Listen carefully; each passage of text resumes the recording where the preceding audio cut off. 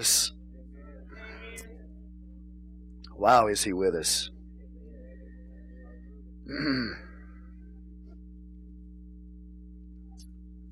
All right, Proverbs chapter 2, verse 1. If you have it, say, praise the Lord. My son, if thou wilt receive my words and hide my commandments with thee, so that thou incline thine ear unto wisdom and apply thine heart to understanding. Yea, if thou criest after knowledge and liftest up thy voice for understanding, if thou seekest her as silver and searchest for her as for hid treasures, then shalt thou understand the fear of the Lord and find the knowledge of God. Amen. Let's pray. Father God, we come before you right now. We ask your blessing to be upon the reading of your holy word. We give you all the glory and the honor and the praise and the worship in Jesus' name. Amen. You may be seated in the name of the Lord. All right, you will remember last Wednesday we were in the 8th and 9th chapter of the book of Proverbs. We finished talking to you about paths. And Proverbs chapter 1 through chapter 9 is basically dealing with those paths. You'll see this metaphor is brought up over and over and over, these different paths that a person can take. Now, there is a path that is straight, it's narrow, it's well lit.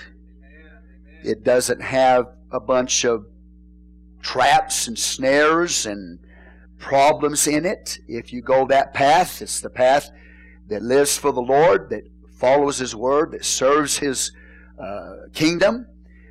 Or you can choose the other path, which is the path of foolishness.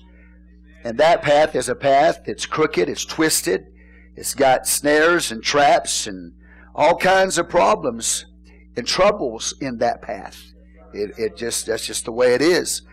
And so what we saw is that the Father, chapter 1 through 9, and Lady Wisdom is teaching through those chapters, those 9 chapters, and encouraging the Son. It's not really gender specific when we talk about preaching the Word of God. It's for all of us.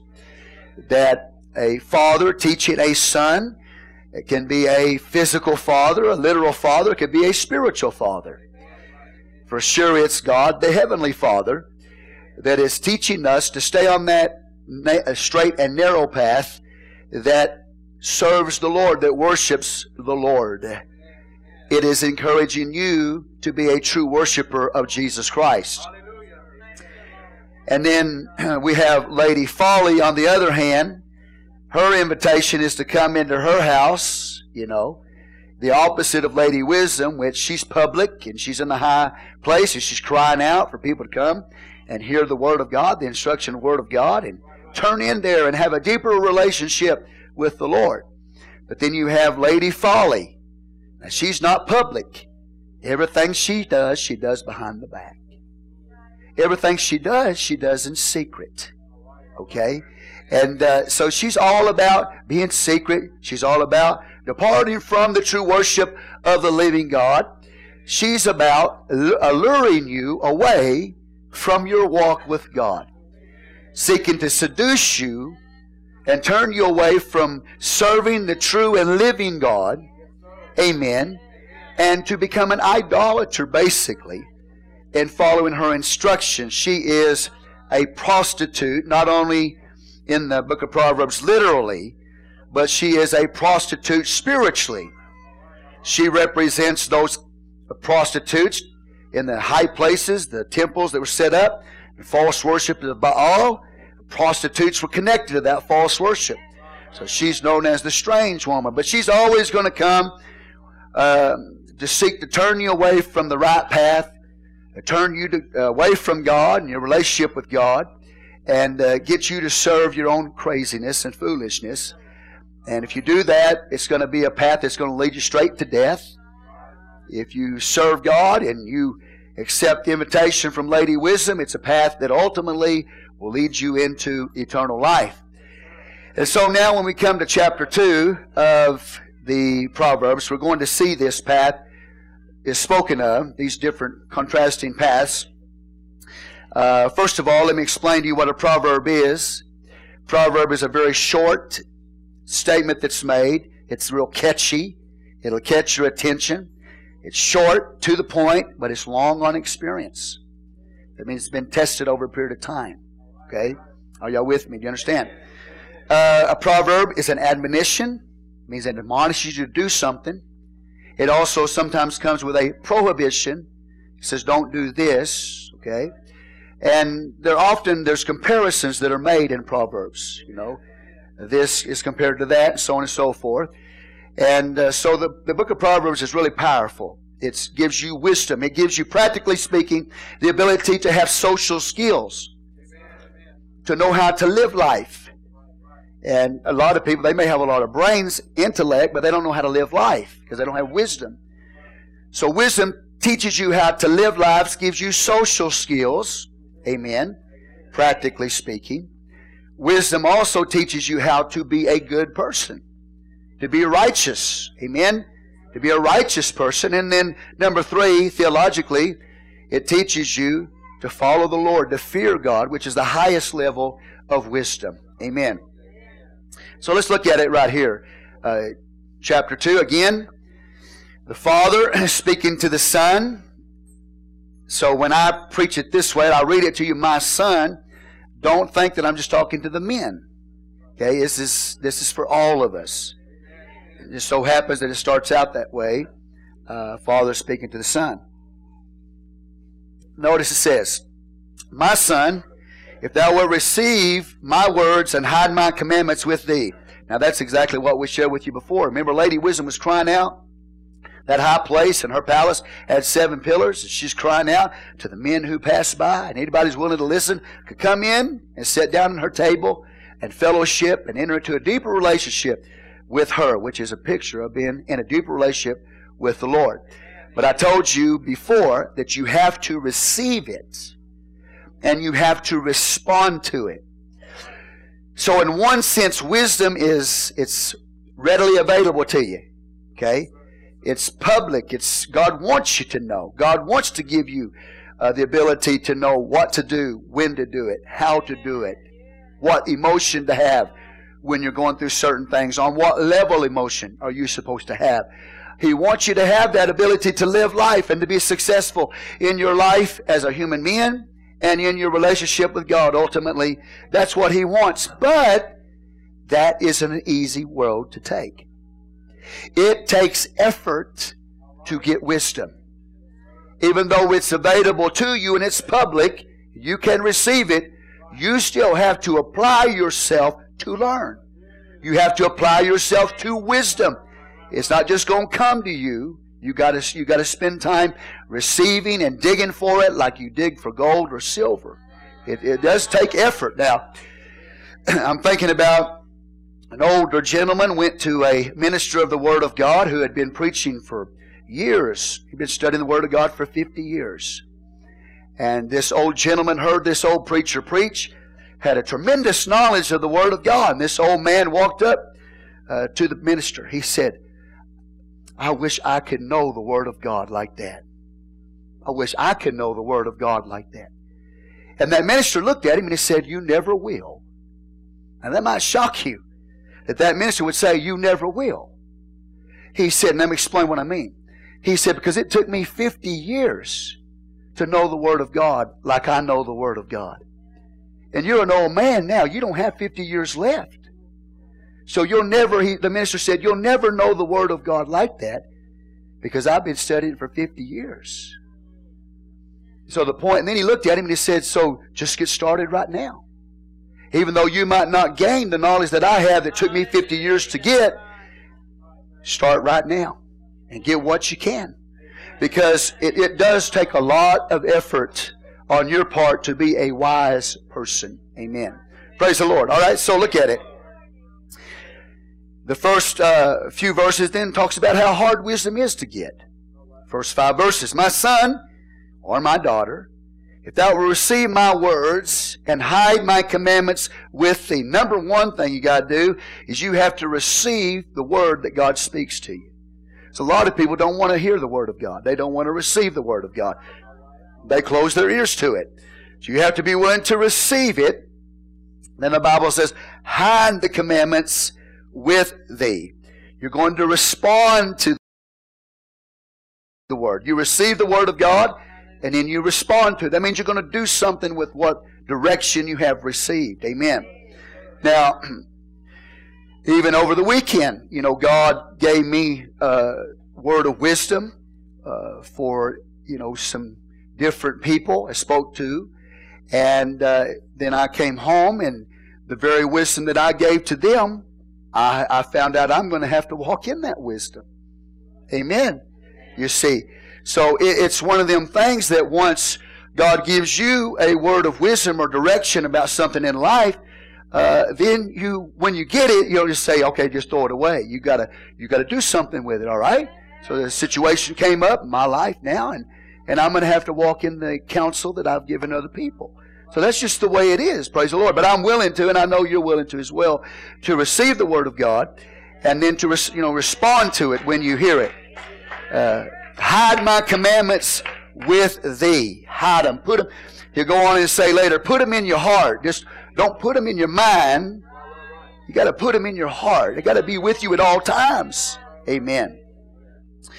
Verse 2, so that thou incline thine ear unto wisdom, and apply thine heart to understanding. Okay, so get wisdom. Get the wisdom of God. It means the way, the right path. What is the right path? What do I do here? How do I do this? What emotion should I have here? The ways of God, basically. So He tells me here that I need to get that wisdom, and I need to apply my heart to understanding. And what's understanding? Anybody know what understanding is? See, sometimes we take for granted we know what it means, but we really don't, do we? You know what understanding means? And you'll see in this chapter, understanding is mentioned many times. It's mentioned in verse 2, in verse 3, verse 5, verse 6, verse 9, just to mention a few times. Over and over and over, that word understanding is mentioned in this passage. So we are to go after wisdom and understanding. What is understanding? Well, the Hebrew word bina, it means that we have the ability to know the difference between right and wrong. The right and wrong of any given situation that you're facing. Okay? So something comes up, and you say, okay, that's right, that's wrong. Not everybody has that ability to know the difference between right and wrong. So you and I have to be seeking after wisdom. We also have to be seeking after understanding. Praise the Lord. Right? What spirit is it of? Not just the right and the wrong of something, but what is the spirit that's driving that thing? What's behind that situation in life? That's a very powerful thing. A lot of people don't understand the spirits that drive situations in your life. So you might be able to have the ability to say, okay, I think that's wrong. I believe that's right. But you don't understand what spirit drives those things. Now, if it's right, you know God's driving it. But if it's not right, there's something else driving it. It could be an ideology, a philosophy of man. It could be a spirit that's coming to you. So you got to know, you got to have the ability to discern. It's discernment. Okay. So verse 2, so that thou incline thine ear unto wisdom and apply thy heart to understanding. Verse 3, yea, if thou criest after knowledge. Knowledge of what kind? Knowledge of God. Crying out, that means you're praying. Okay? So you're receiving the Word of God, you're responding to it, you're putting it in your heart. Amen? You're praying for it, you're asking God, God, give me wisdom, because I don't know what to do here. I don't know how to look at this situation. I don't know what the answer is. I'm confused, Lord. And God is not the author of confusion. You just say, God, I'm confused. I don't know what to do. I don't know what's going on. I don't know what's behind this. I don't know where this is coming from, And the Bible says God will give you that wisdom if you'll ask Him for it. See, now, God will never come down to your unbelief. But He will come down if you don't understand. So sometimes, don't be ashamed to ask God. If you don't understand something, don't be ashamed to ask God. Give me understanding, Lord. Amen. He won't ever come down to our unbelief, but He will come down to our lack of understanding. So cry out for it. That's what the writer here of the book of Proverbs, one of the writers, did when God came to him in vision and asked him, what do you want? You want wealth? You want power? What do you want? And Solomon cried out to the Lord, I want wisdom. Amen. I want your wisdom, God. I want the ability to know how to live life. I want the ability to know how to live for you. Amen. Praise God. I want to be the right kind of person that I should be in life. And then so God, because he cried out for it, he prayed for it, God gave it to him. And we'll get into that just a little bit further in verse 6. Tells us where wisdom comes from.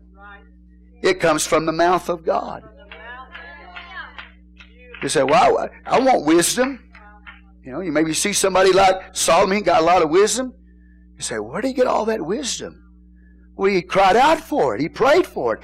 He asked God to give it to him. And if you do that, you'll be amazed at how much wisdom that God will give you, word, direction in your life, because you cried out because you want to know. And He knows that you have a desire to live for Him. Hallelujah to the Lamb. So you receive it, you respond to it, you hide it in your heart. Amen. You incline your ear. That means you're really listening. You really listen. You got to really listen to the Word of God. You know what I'm saying? Even teaching the Word of God today, your mind will just wander. I mean, you'll think about what's going on in your day, what you got to do when you get home. I mean, it'll just wander. You got to incline your ear, man. You got to really, what the book of Proverbs has said, if you want wisdom, you got to really listen. You got to really listen to the Word of God. Amen. Say, praise the Lord. Cry out for it. Pray. Seek God. He'll give you knowledge of Him. And lift up your voice for understanding. Cry out. Pray to God for it. That's what He's saying here. I probably don't even need to preach this to you. You can read it, and I don't even need to really explain it to you. It's just pretty self-explained, but that's all right. We're going to go through it. We're going to look at it. Okay? Verse 4, if thou seekest her as silver and searchest for her as for hid treasures. Yeah. You know, if you're going to be looking for treasure, it means you're going to take a shovel out, right? And a pick, you know, if it's in the ground, you know. I mean, you're going to dig and dig and dig and dig and dig. If somebody told you there was a treasure there, you're going to tear up the place to try to find it, you know. Right? I bought a house one time. Somebody said, I think the man that used to live here, you know, he had passed away. He said, I think the man that lived here before, he hid some money. I lived in that house for about 7 years, Sister Christina. We lived there about 7 years. And I'd walk around there once in a while, and I'd hear a hollow sound under the tile. And I'd tell Sister Christina, I said, there might be some money right there. You know, I didn't break out the jackhammers or anything, but I never did find that money, you know. But thank God, Sister Christina, I come home one day and I got the jackhammer busting all the floor up. Well, what are you doing? Well, I think I'm hearing hollow places. It's probably in my mind. My mind's probably hollow, but, you know, well, you got holes in the wall. Well, they said money's in here. But I'm just telling you, right? I remember a long time ago, there's a Bible study, ABC curriculum back there. When I first got in the church, I loved those ABC curriculums. I devoured them. I loved them. Okay? And one of the studies talked about, in that curriculum, it talked about, it might have been Search for Truth. I may be getting my curriculums mixed up. But it told about a farmer. This farmer was a very wise farmer. He told his sons, he said, sons, he said, there's a treasure in that field out there. Amen. There's a treasure out there in that field. And so the sons got the shovels out, and they started tearing that field up, man. You know what I'm saying? Well, come to find out, the treasure was the field. It just needed to be worked. It needed to be plowed. And that old man was so smart, he knew how to get him to plow the field, but he didn't tell him what the treasure was. He just said, there's treasure in them field, boys. And that's what God's saying, is that wisdom is like that. You got to dig for it, man. It's not just going to come to you, you know. Thank God. I mean, praise the Lord for anybody that has that kind of gift, that it just comes to them. But I don't have that gift. I got to spend a lot of time in the Word of God, a lot of time studying the Word of God. Praise the Lord. Amen. Digging. Just digging, working at it, man. And you got to treat wisdom like you would silver and gold. How many of y'all like silver and gold?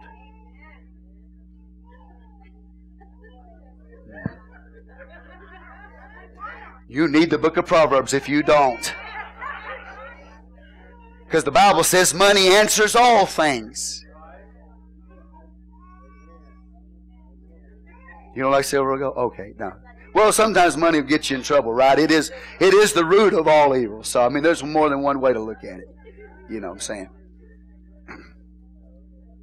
But I don't think I've ever found anybody that if you offered them money, they'd say, no, we don't want it.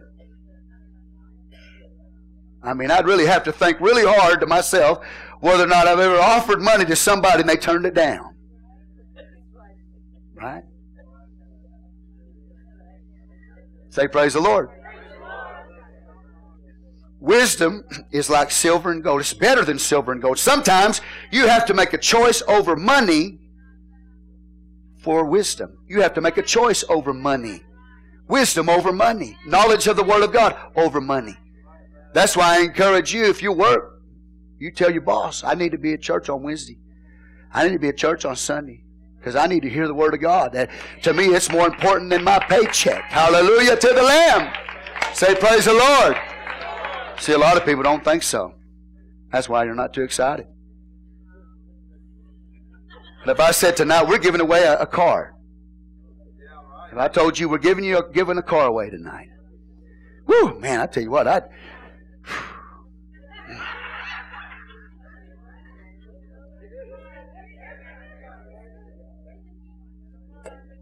you know what I mean?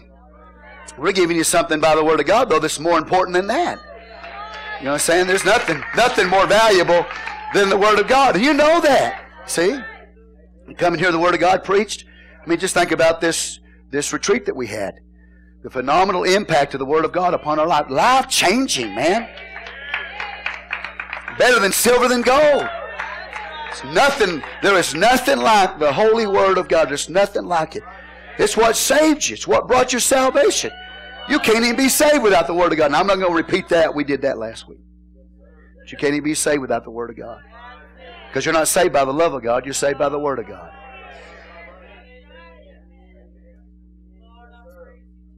So he said, you got to seek her as silver and search for her as for hid treasures.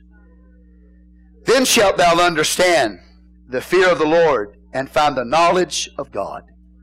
See, wisdom is all about the fear of the Lord. It's all about a relationship, a right relationship with God. If you're really walking in wisdom, that means you're going to walk in a right relationship with the Lord. You have a fear of God. It's the principal thing. It's the beginning of having wisdom. Is to fear God and have a right relationship with Him. That's the most important thing, is to fear God in your life. Praise the Lord. Verse 6 tells us who gives the wisdom. For the Lord giveth wisdom, out of His mouth cometh knowledge and understanding. So we find out now where it comes from. It comes from God. True wisdom comes from God. It comes out of His mouth. Then simply it's His Word. What comes out of a man's mouth? I mean, it's so simple. I don't even need to teach you this. You can read it. What comes out of the mouth of a person? The words of a person. When you talk about the knowledge of God, the wisdom of God, then you're talking about the Word of God, because the Word of God is what comes out of His mouth to us. So wisdom comes from God. And understanding, knowing the right and the wrong of something, and what is the Spirit behind it, comes from God. He gives you that knowledge. He gives us the ability to live life the way life should be lived. Let me tell you, I think God knows how life should be lived. And if we live it that way, we'll be blessed. Amen? Now you can go try your own path. But see, that's the whole thing about the first 9 chapters, is that the Father and Lady Wisdom is crying out, don't go on the path of folly. Stay on that path. Amen. Live for the Lord. Hallelujah. And I believe that God knows how to live life because He created life. Amen. We just get in trouble when we start leaning upon our own understanding, which He'll talk about in a minute. For the Lord giveth wisdom, out of His mouth cometh knowledge and understanding. He layeth up sound wisdom for the righteous. He is a buckler to them that walk uprightly. God says if you are walking upright, you're walking in a right relationship with the Lord, He's going to protect you. Going to protect you. But I want you to remind you that these are not promises. These are general principles. And sometimes you have to look at the spirit beyond the letter. For example, what about people like Daniel? They were taken into captivity. Daniel. Hananiah, Mishael, and Azariah. Taken into captivity. What about Ezekiel? Taken into captivity. Faithful servants of God Almighty. Well, the Bible says if you're walking in the right path, that God is going to be your buckler. That means He's going to protect you. Why didn't He protect them? Why did He allow the Babylonians to come in and take them captive? Sounds like a contradiction, doesn't it? When the Word of God says He's going to be a buckler, He's going to protect you. But yet we see examples in the Word of God where some people didn't look like they were protected. Amen? Well, you have to look beyond the letter into the spirit of it.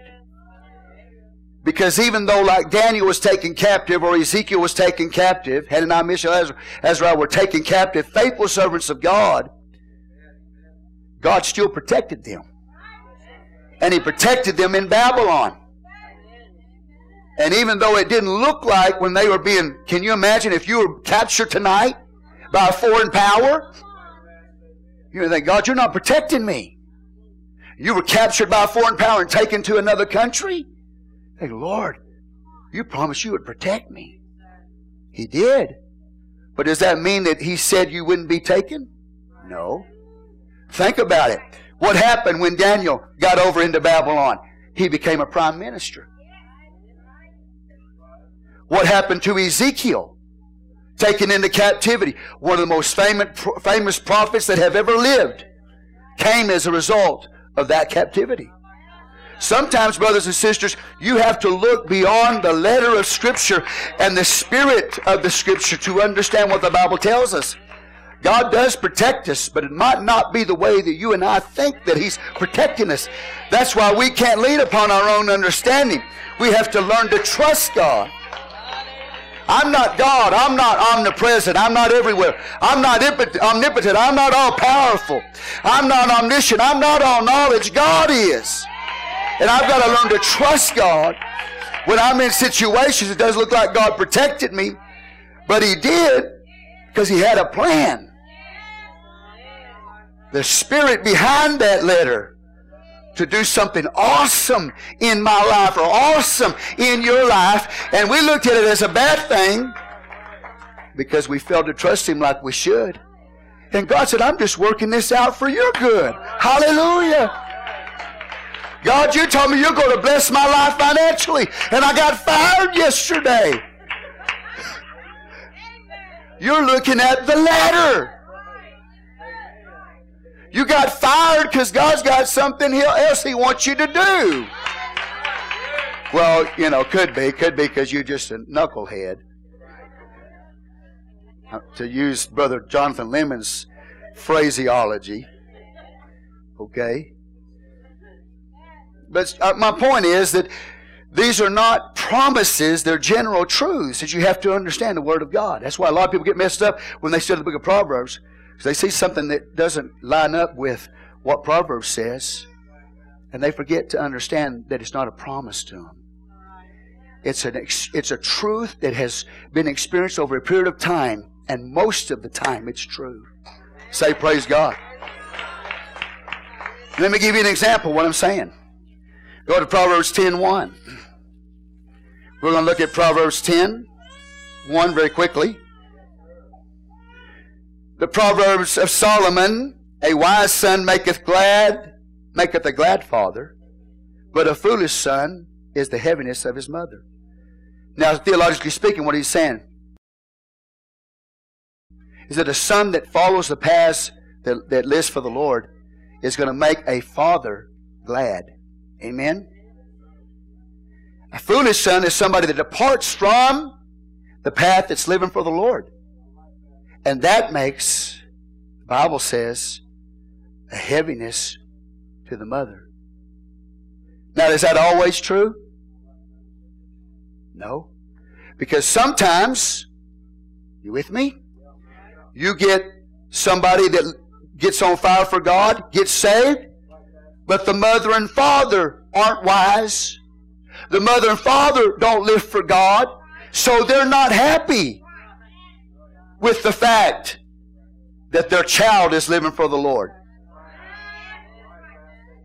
Again, it's a general principle. He's talking about if you've got a wise parent, wise mother and wise father, and the son lives, or whoever the child is, lives the way they're supposed to as a true worshiper of God, it's going to make that father happy. And that mother happy. What it's saying is, if you're a wise child today, wise children always make their mother and their father happy because they live for the Lord. But again, there's some people, I know some sitting here right now that got in the church, man, and the mom's not happy with that. So again, you have to understand that these are general truths. They're not just, ironclad patent statements. Sometimes there are exceptions, is what I'm trying to show you. Say, praise the Lord. Okay. So again, going back, verse 7, he layeth 2:7. He layeth up sound wisdom for the righteous. Who does? God does. He is a buckler for them that walk uprightly. God is going to defend that person. God will defend you. He'll defend you. Even if it seems like things are not going well, what's He going to protect? Your way. He's going to protect your way. He's not promising you're never going to have a problem, man. He's not going to tell you it's always going to go your way. He says in the way that you're walking with Him, He's going to defend you. Say praise God. That's what's important, man. It's not always that, God got me out of my problem. What's more important is that God was with me in it. But you see, again, we look at the letter of things, we don't look at the spirit behind it. Man, if God is with me in my problem, then He is defending me. He is protecting me. So remember what I'm saying. It's important. Because the enemy will use the Word of God against you. He will, man. He'll twist it, turn it on you. So the Bible said this was not happening for you. Yeah, man. He knows how to get in your head. He knows how to get in my head. We have to understand that there are exceptions in life to these things that the Proverbs says. But in general, for the most part, this is what you can expect if you're walking in the wisdom of God. Hallelujah. Say praise the Lord. If you're walking in the wisdom of God, you can expect Him to defend you, your path. You can expect to be blessed. You can expect to be successful. You can expect a good outcome. Doesn't mean it's always going to be that way. You understand? Praise the Lord. You have to leave things with God. Brothers and sisters, I'm still learning that. I'm still learning that. As your pastor, I can tell you right now, I'm still learning that. Yeah. So, well, what are you trusting God for? I'm not going to talk to you about it. Say praise the Lord.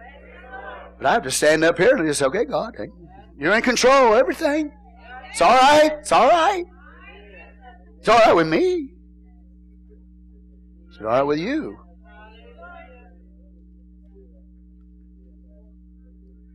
You ever felt like God forsook you?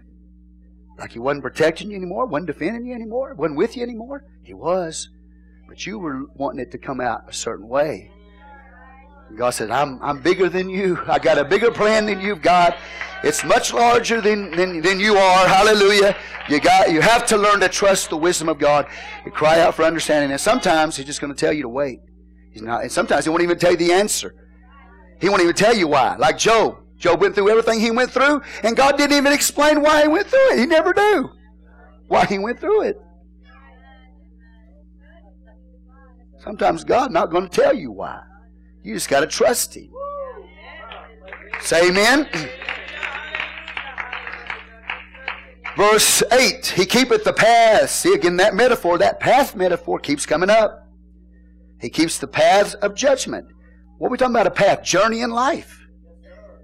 He keeps the paths, praise the Lord, of judgment, and preserveth the way of His saints.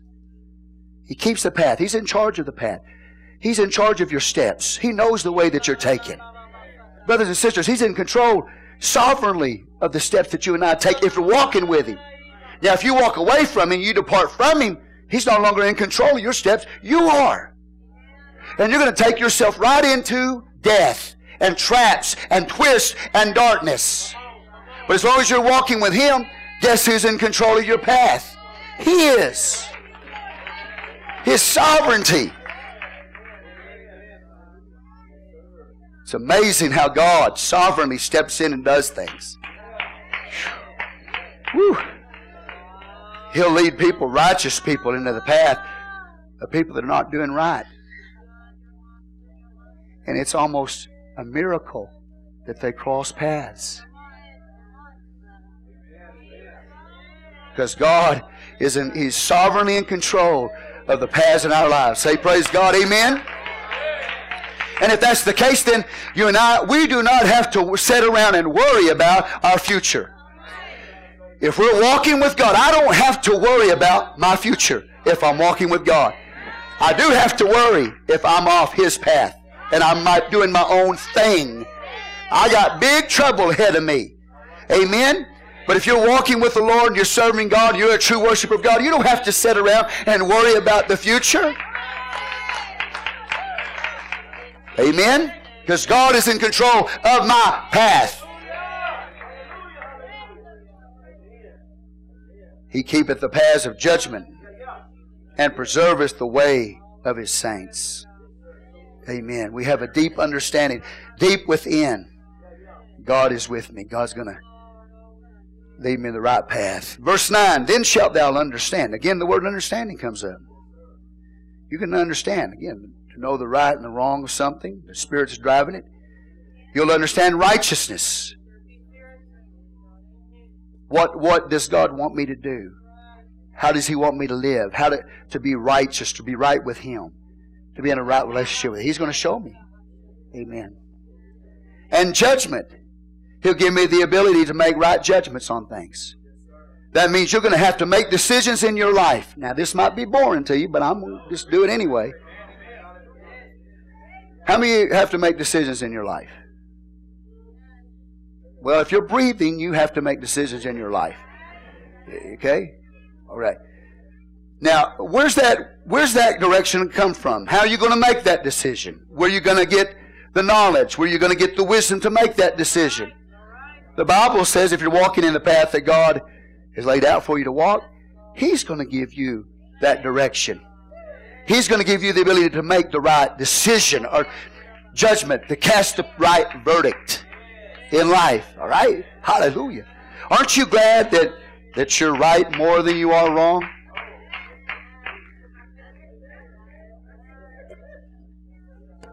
I always say this, we got some things that are wrong with us, but we got more right with us than we do wrong with us.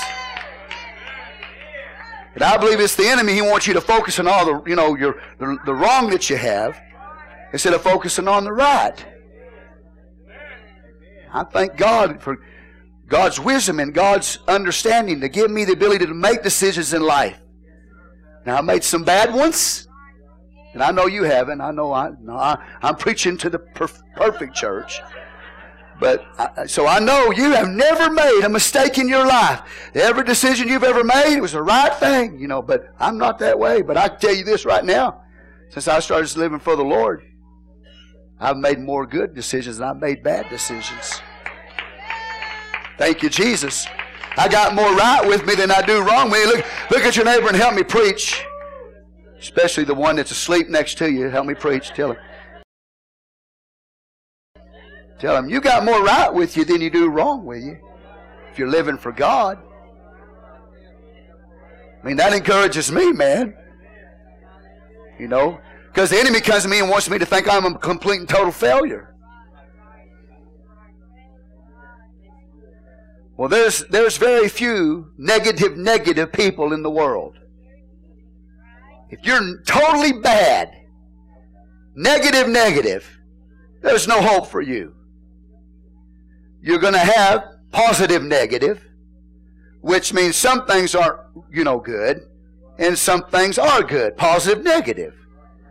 I mean, you get somebody that's positive, they never do anything wrong. And it may become real close in life that you can get to that place, and I'll show it to you in the Bible in just a minute.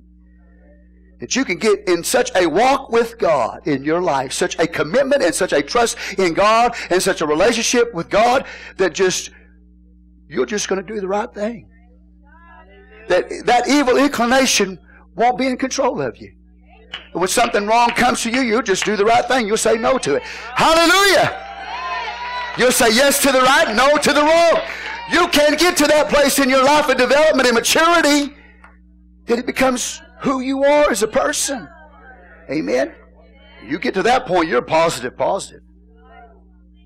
There's very few people on the planet that are negative. I've been around some bad people, Dave.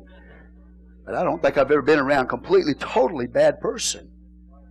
Everybody's got a little bit of good in them. Maybe. We're still looking for it, but I thank God. God will give you the ability if you seek His face. If you're not crying out for wisdom and understanding about the situation, then what are you going to do? You're going to make a decision based on logic, reason, and judgment. Your own ability.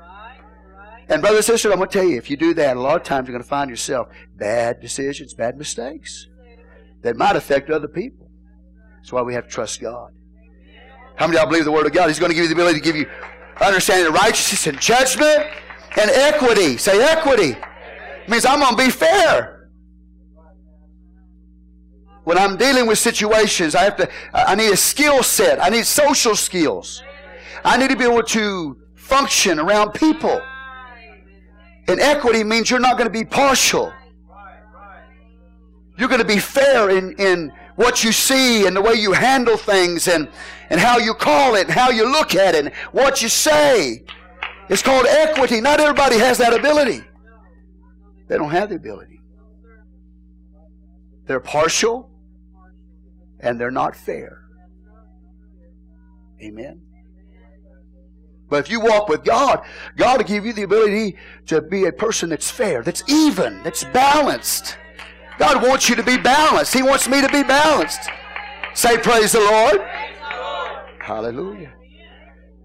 I appreciate people that are fair, that have that ability. It's a God-given gift to have just evenness and balance in their life. It comes from the Lord. Who's it come from? Who does wisdom come from? Understanding, judgment, and equity, righteousness. It comes from God. Verse 9, then shalt thou understand righteousness, judgment, equity, yea, every good path. Every good path. No limitations, man. When wisdom entereth into thine heart, now we get in verse 10 on through the rest of the chapter, he's going to talk about moral applications of wisdom. When wisdom entereth into thine heart, and knowledge is pleasant to thy soul. The Word of God, brothers and sisters, is not a drudgery. It's not, oh man, I don't want to hear the Word of God. I don't want to hear what God is saying. It's not like that. The Word of God, man, it's something that you can delight in. It's something that you should rejoice in. It's something that you and I should desire in our lives. But if it comes to us to correct us, that's good. Whatever, God, whatever you need to speak to me, because you know what's best. I don't. How many of y'all love the Word of God? I love the Word of God, but there's something I can't do, and I can't make you love the Word of God. I can stand up and I can preach the Word of God to you, but I can't make you love the Word of God. You have to make that decision for yourself. I love the Word of God. You have to make up your mind. It's more important to me than silver and gold. I make a choice. Wisdom entereth into thine heart, knowledge is pleasant, say pleasant, unto thy soul. Hallelujah. Wow. Isn't that beautiful? Look at it again, verse 10. When wisdom entereth into the heart, into thine heart, and knowledge is pleasant unto thy soul. That verse is telling you that if you'll let God, in a sense it's that still small voice we're talking about, he preached about over there. That still small voice coming from within you. You can get to a place, this is what I was talking about earlier, you can get to a place in your life where you'll say no to what's wrong and say yes to what's right. It'll just become a part of who you are because it's coming from within you by the Holy Ghost. You don't have to, okay, well, I'm struggling with this and I'm always going to struggle with this and it's just who I am. Are you foolish? Are you accepting your foolishness? Are you accepting that you're going to be this person that you are forever and ever? Not according to the Word of God. The Word of God says, if you'll let the Word of God enter into your heart, and you'll find pleasure and joy instead of sitting there scowl on your face.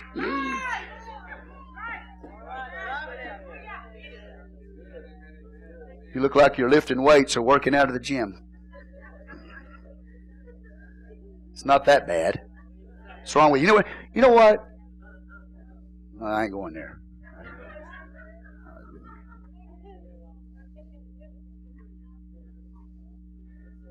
Amen. Say praise the Lord.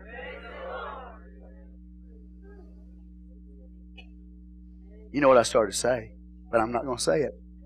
You know why? Because I have discretion. I'm counting the cost. I'll just keep it to myself. I'm sure it'll come out somewhere down the road, but not tonight. Verse 11. Discretion, say discretion, shall preserve thee. Understanding shall keep thee. What is discretion? You have discretion. It means you have the ability to count the cost. Brothers and sisters, the decisions we make in life have consequences. If you're a person who has discretion, that means that you walk very carefully. Okay? Amen? It's sort of like if you got glass on the floor and you're barefooted, that's what discretion is. You're finding places, you're looking intently where the glass isn't, and you're very carefully taking steps. That's discretion. You're not just going headlong in your immaturity, in your simpleness, thinking you know what to do. I'm charge in head first. Don't even have a clue about what you're doing. That means you're not counting the cost. You're not walking very carefully to make sure you don't get glass in your feet. In life, there's glass all around you. That's why you have to have discretion. You have to count the cost. Okay, I'm going to make this decision. How's this going to affect my future? What is this going to do in my life? Discretion. Amen? Now we'll get to the strange woman in just a minute. In fact, I'm going to go ahead and get to her.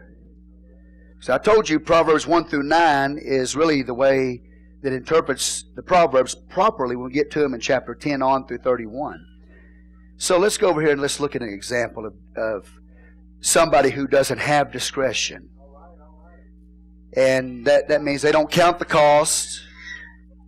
They don't do it God's way. Okay, Proverbs 11.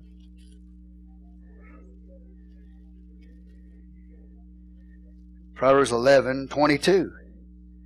This is one of my favorite Proverbs. And this is the pig that's got the gold ring in its nose. I love this proverb. Let me read it to you. Proverbs 11:22. As a jewel of gold in a swine's snout, so is a fair woman which is without discretion.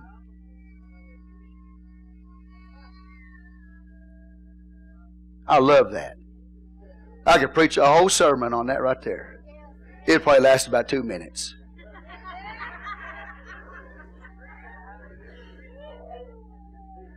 What he's saying is, beauty is the ring in the nose. The nose is big on a pig. You ever seen nose on a pig? Big old snout, dude. Right?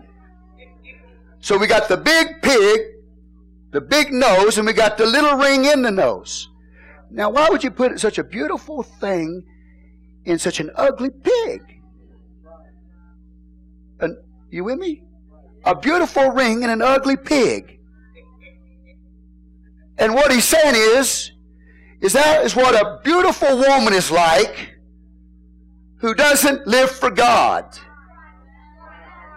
A beautiful woman that doesn't have godly character in her is ugly. He said what you should do is focus on the most important thing, the big thing. The pig in the picture is the woman that doesn't have discretion. So he says what you should do is you should focus more on your character than your outward beauty.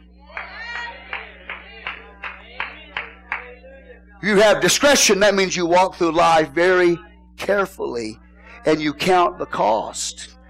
You have character. See, today our society, man, it really majors on the outward. Well, a young man, he's looking for the most beautiful one in the church. Hallelujah. Well, that's all right if she's got discretion. Amen. Say praise the Lord. I'm going to find me a beauty queen. I want me a beauty queen. Yeah. Okay. Well, you might have a pig with a ring in the nose. She might have out for beauty, but she's as mean as a dog. Say praise the Lord.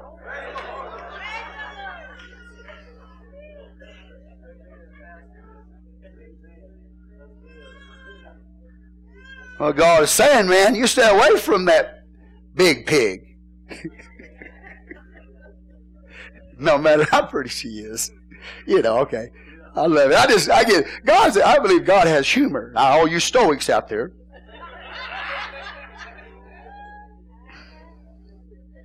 You can make a perfect statue in a park for pigeons to come sit on. Stoic. No emotion. Amen. Now, so some of you men out there thinking about women, that might be pretty but don't have character. But you have to turn it around, and it might be a good-looking man that he don't love God. He doesn't have character. But you after him, woman, 'cause he's handsome, man. Woo, he's a look, man. He look good. But he's a devil, man. He's a devil. You better count the cost. You better find out if that woman or that man is a person of character, that walks with God, that has a relationship with God, that majors on the most important thing in, that is a relationship with God above everything else. Amen. That's what discretion is.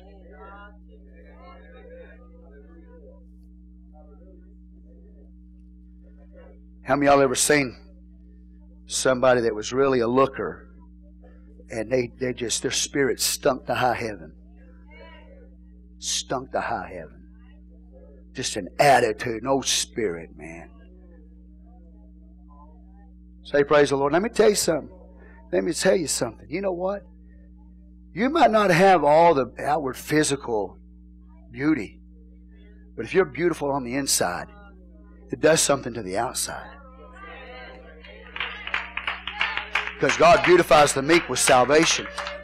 You might have all the beauty outside, but if your spirit stinks, your character is not what it's supposed to be, it's going to make you ugly. Say, praise the Lord. Hallelujah. So that's what he's talking about. He's talking about discretion. You count the cost.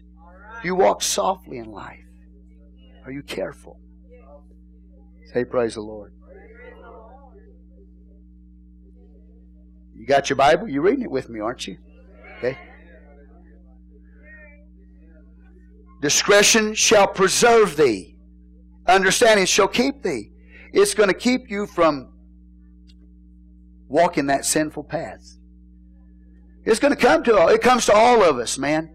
You know, sinful path, righteous path, which one are we going to take? If you're walking in discretion, you're going to say, "Woo, I'm staying away from that one. That one's got me in trouble in the past." I walked that one, man. It was twisty-turny. It was dark. It was full of traps. It ended up in death for me. I'm not walking back on that path anymore. See, discretion is saying, "Whoa, I'm going to get over here on the right path." It's the ability to know right and wrong and stay away from the wrong path. That's why he's writing this to his sons. To his sons. Just make sure you stay away from the path of foolishness. Amen. Say praise the Lord. Okay. I thank God for the Word. I know this is probably boring to you because I'm not taking you to the heavens. You know, I'm sorry I'm not red hot tea today. He took us to the heavens the other night, you know, but I'm just Pastor Carter. You'll just have to settle for me, you know. It's okay.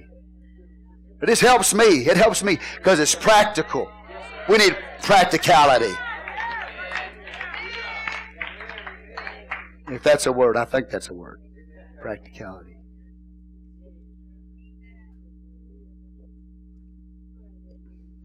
And y'all ever seen a pig with a gold ring in its nose? Anybody? You have? In pictures?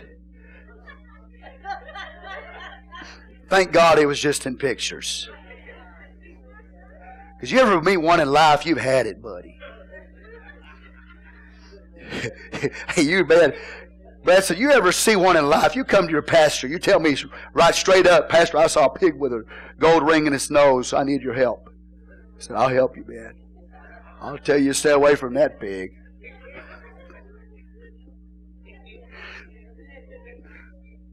Praise the Lord. Well, God doesn't want you and me to keep making the same mistakes over and over and over in life. That's why. Why do we keep doing it? Because we don't have discretion. You know, we're not making the right decision. Say praise the Lord. How many of y'all want to be a woman and a man that has discretion? I don't want to be a pig with a ring in the nose. And I don't think you do either. Now, you don't walk up to nobody and say, "You're a pig with a ring in the nose." Because they're going to know what you mean. You're saying you're pretty on the outside, but you stink on the inside. You don't have no character. You don't have no godliness. Say, praise the Lord. Is this, I get in a bad habit to do what you guys do. Is this helping anybody? That's a bad habit. Man, I'm trying to stay away from y'all's bad habits. Is this helping anybody? If it's not, we're in trouble. It help you, brother? Praise the Lord, man. It's helping me too. I tell you, man. Thank God. That's all I got. It's the Word of God. If this can't help you, what can? I believe it. I believe the Word of God. Verse 12. Hallelujah. To deliver thee from the way of the evil man, from the man that speaketh froward things. See, you walk the path with God, that discretion will keep you away from the what? Did you catch it? He didn't say it keep you away from the evil man. It'll keep you away from the way of the evil man. Whew. See, that one right there will almost get you. Because as a righteous person, a servant of God, you're going to come in contact with evil people. And they want to destroy you. But God said, I'll keep you away from the way of the evil man. He didn't say keep you away from the man, but the way of the evil man. Thank you, Jesus. There's that way again, that path. That speaketh froward things. Say froward things. You know, there's some people, when they speak, they don't speak wisdom, they speak froward. You know what froward is? It means they have a desire, they seek to change the right course of things. Something that's right, the path is right. Amen. You with me here? But they're gonna seek a way to twist it. To change the proper course or the proper direction. That's a froward person. That person is a person, a froward person is somebody that can't be governed. If you're the kind of person that cannot be governed, you're ungovernable, then you're froward. Nobody can tell a froward person anything. Amen. Because they're ungovernable. Now God said He'll keep us away from that. I don't want to be froward, do you?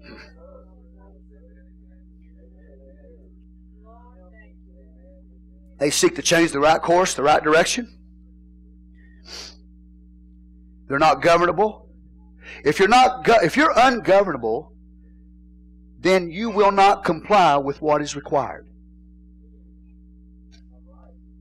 That's a froward person. I'm not complying. I don't have to do what I tell. What I'm told, I don't have to do that. That's a froward person. Okay? So that's the opposite of a person who's got discretion. People that have discretion don't act like that. You can govern them. You can tell them things that they want to know. They have a desire to know. They want somebody to govern them. They want a guide. They want a guide. They won't forsake the guide like Lady Folly. We'll get to her in just a minute. We need a guide. Man, heaven, I'm on a journey. I want to make my home heaven. I want to make heaven my home.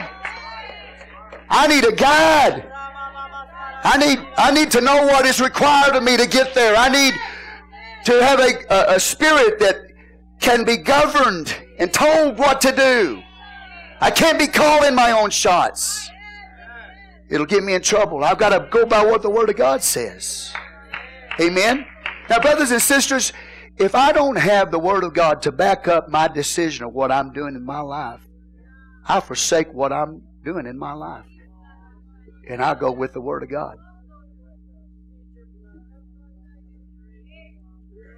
Because if you don't, you're headed for trouble.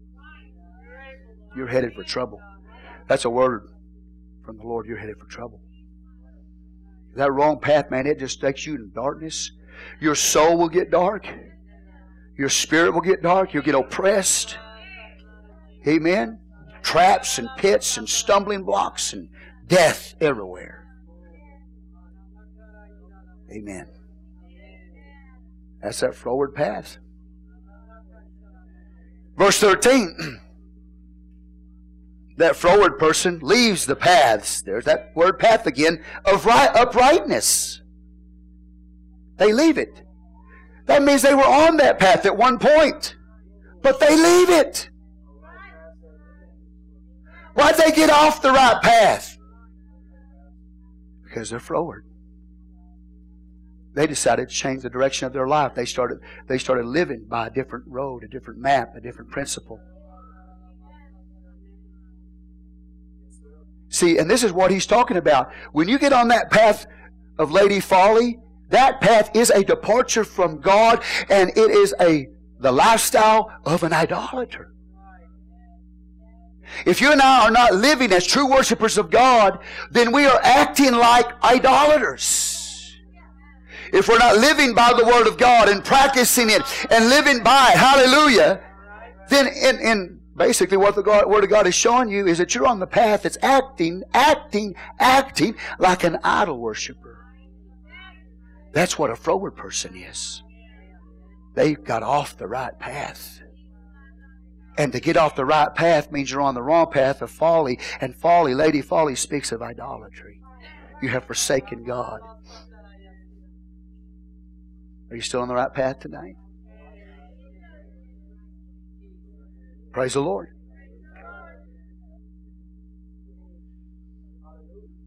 They leave the paths of uprightness to walk in the ways of what? Darkness. What's it saying? They leave the Word of God. Their conduct. How do you leave the Word of God? The Word of God's sitting on the desk. It's in my heart. I'm preaching to you. How do you leave the Word of God? You leave it by your conduct. My conduct tonight is either a conduct that's on the path of righteousness or the path of wisdom, or my conduct is a path of idolatry. I've left God out. I've left His Word out. Who rejoice to do evil and delight in the frowardness of the wicked. Brothers and sisters, I'm preaching to people tonight that if you do something wrong, if you sin against God, I know in my spirit that every one of you feels bad about that. You come short of the glory of God in your thoughts, in your actions, in your words, because you're a Christian. It makes you feel bad. But these people are not that way. These people rejoice in sin. They rejoice in evil. They don't have sorrow, brothers and sisters, like a Christian would have. How many of y'all have sorrow in your heart when you come short of the glory of God? We all do. If you're a Christian, you do. You will. We're not perfect people. But there are some people out there that enjoy, man, evil. They celebrate. They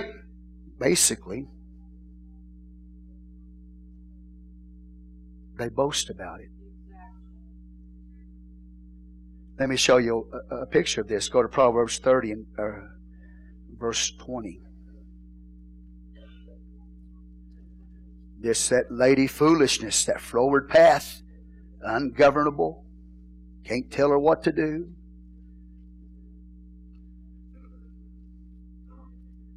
Proverbs, are you still there? Okay, Proverbs. I'm almost done. I'm not going to keep you too long.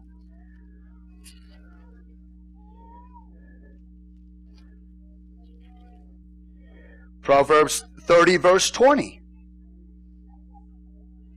Let's look at 19. The way of an eagle in the air, the way of a serpent upon a rock, the way of a ship in the midst of the sea, the way of a man with a maiden. What we have is basically a principle of movement between two things. That's the principle of that proverb. The movement between two things. You have the movement. Amen. Of the eagle in the air, the serpent on the rock, the ship in the midst of the sea. The movement between two things. And the intimate relationship of a man and his wife. The movement of two people in intimacy. Then he talks about in verse 20, such is the way of an adulterous woman. She eateth and wipeth her mouth and saith, I have done no wickedness. She is deceived.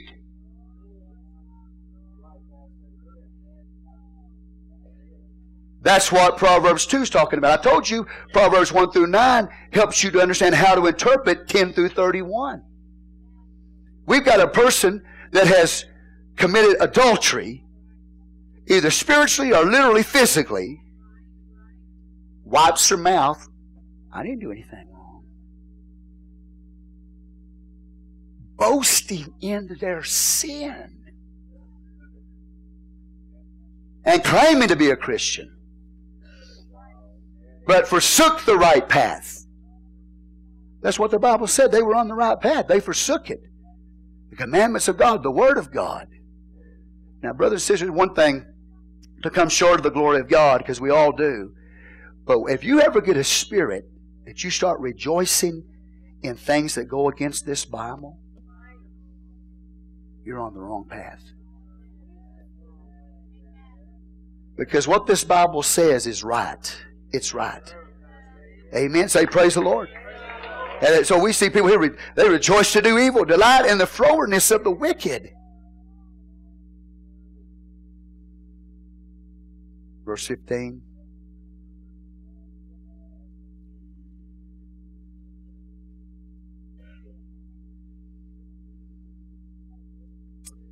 Amen. I don't want to be a person that's glad about evil.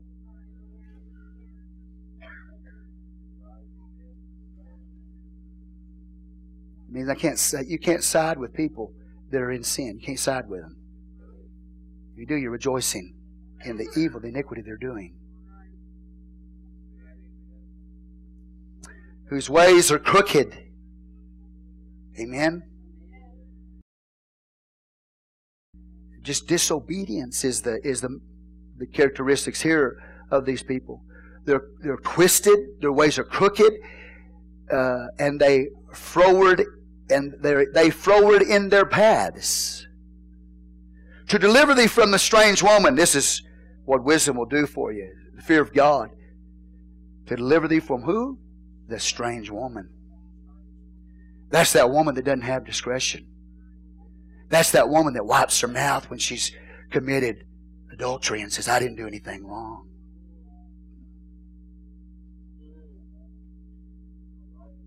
Strange woman in the Bible is not just talking about a prostitute literally.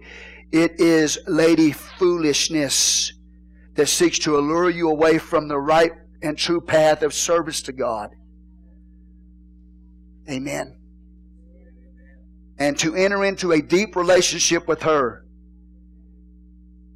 in unfaithfulness to your God. That's the strange woman. That's the temple prostitutes of Baal.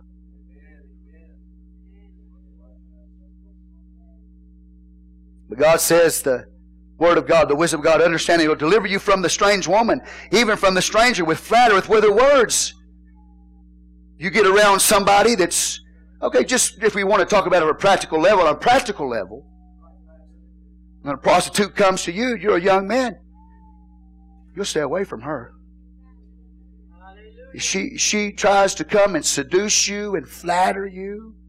Why is she? Flattery is when somebody gives you a compliment, but they've got a hidden agenda.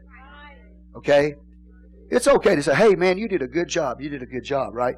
That's not flattery. I'm not saying that to get something from them. But a strange woman will tell you what you want to hear because she wants to get you. Are you here? And that's the trick of the prostitute. Okay? If you're a married man, your wife, she lives with you, she puts up with you just like mine does. Okay? And you go home to her and she don't make you a god every time you walk through the door because she knows who you are.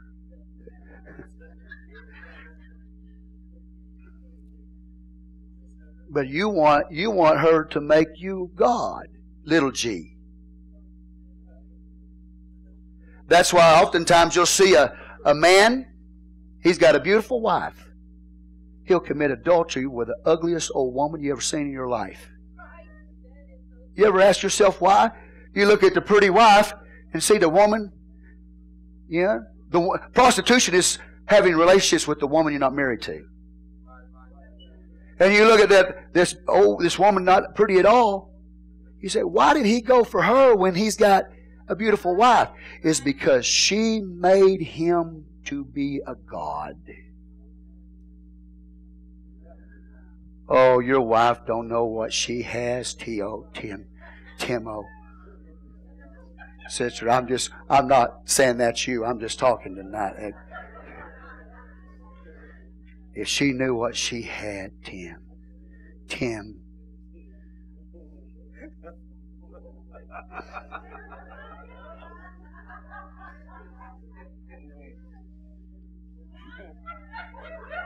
John.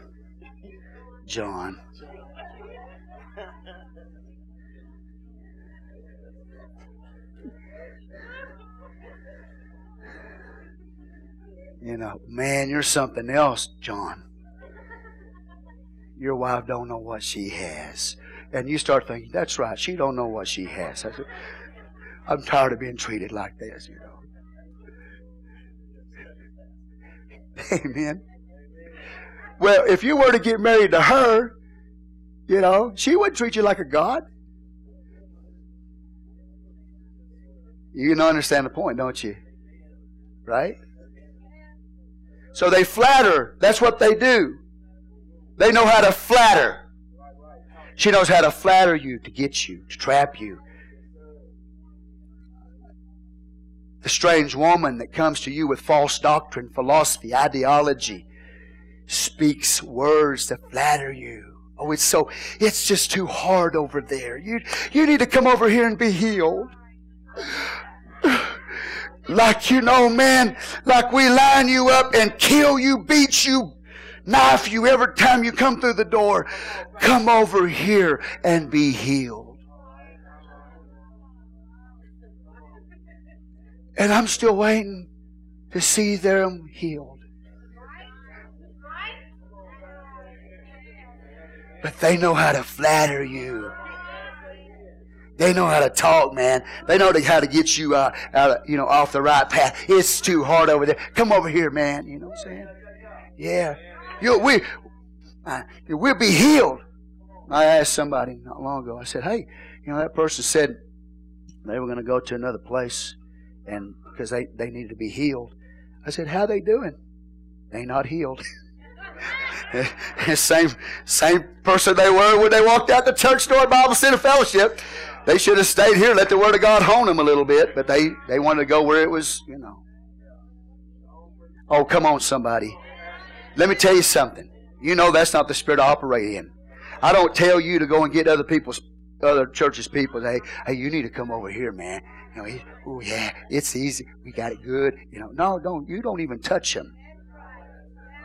Because when they come over here, they bring in all their spirits and problems, and I don't want it. Okay? I'm not stupid.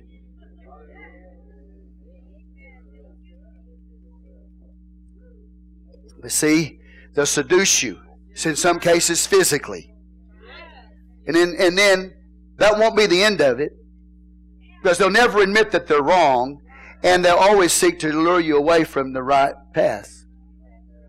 Say praise the Lord. Now, not to say that the church they went to is the wrong path. I'm just saying, but you better be in the will of God when you make the change. Because it could be the wrong path for you.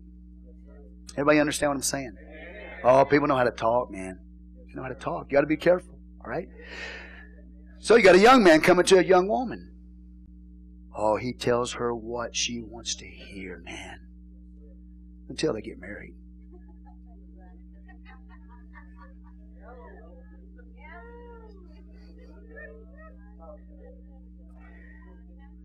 Are you with me? Now, if it's a Christian man, he'll treat that woman right. Not a Christian man. Yeah, he'll tell her whatever she wants to hear to trap her. So you got to understand when I'm preaching this is not gender specific. You got to get the Word of God for yourself. Praise the Lord. I don't worry really too much about the strange woman. Sister Christina is always talking sweet to me, kind, telling me how great I am. You dumb white man!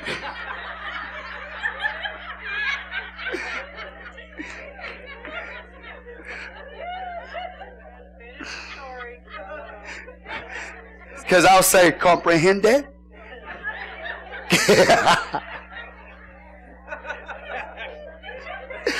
You know, we'll be going back, you want to say, hey, comprehende?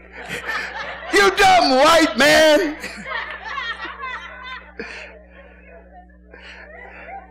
Say, praise the Lord, you know.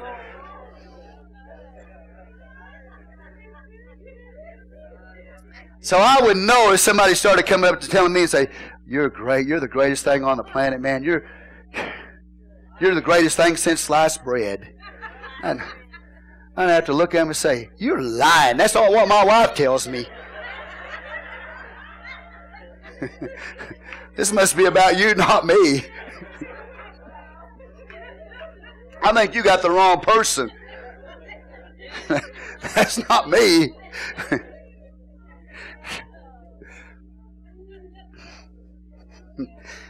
Dumb white man.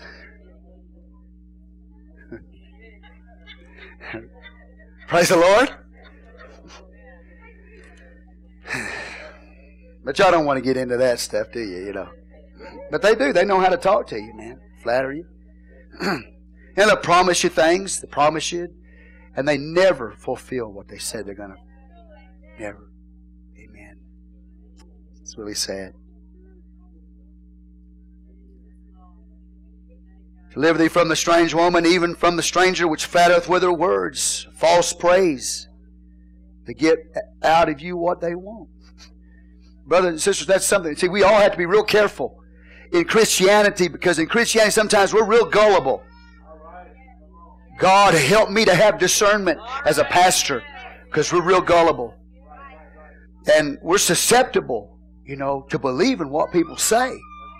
And sometimes we don't really discern the motive behind what they're saying. They're trying to get something out of you. They have an ulterior motive. Amen. And ultimately, you know what the enemy's plan is? Is to keep you from walking this straight and narrow path. Give the Lord a hand clap of praise.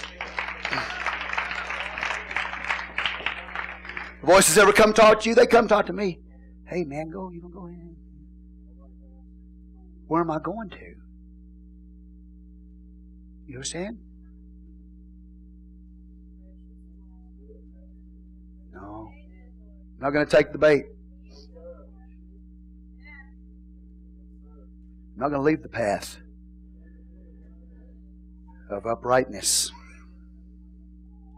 Strange woman, even from the stranger, which flattered with her words, which forsake the guide of her youth.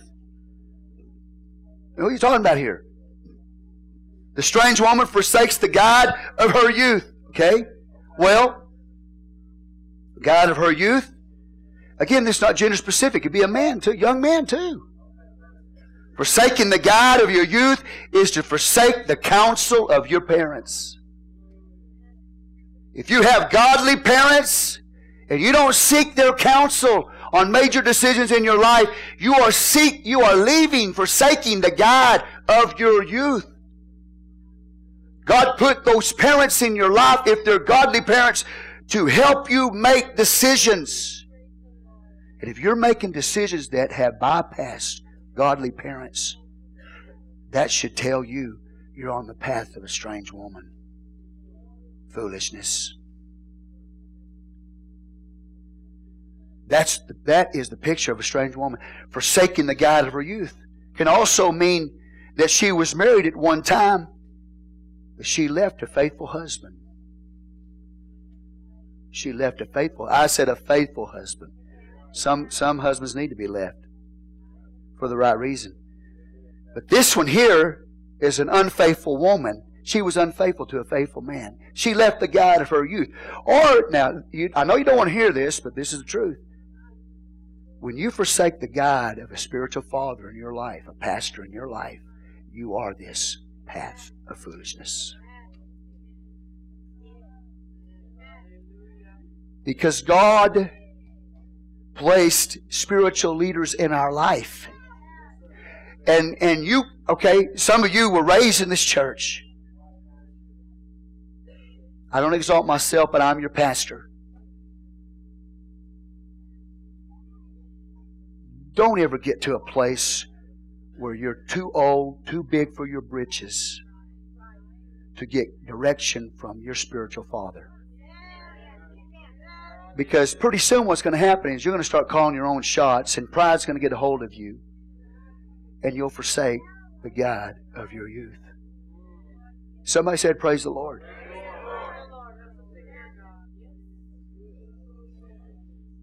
Listen to your parents. How many of y'all have good parents? Anybody in here have good parents? We're still deciding up here.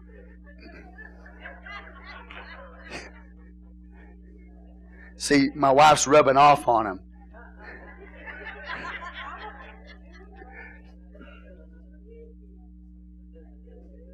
I'm just kidding, Christina. Don't get offended.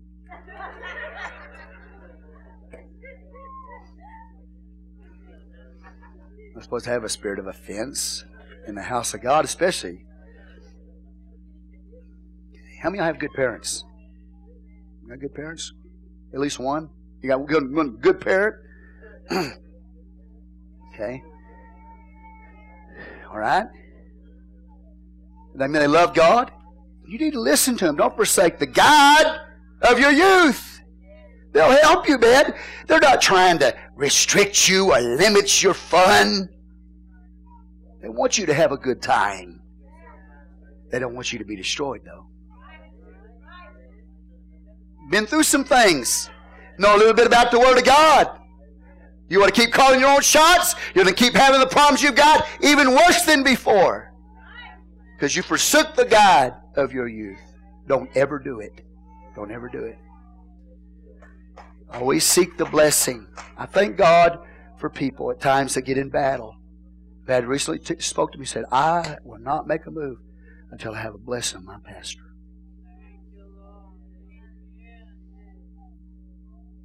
And I in turn told them, I said, if I knew of a place outside of Bible Center Fellowship that could give you the help that I can't give you, that's above my skill set, I would send you there today. And that's not boasting and bragging. I just don't know of any in this area. Okay?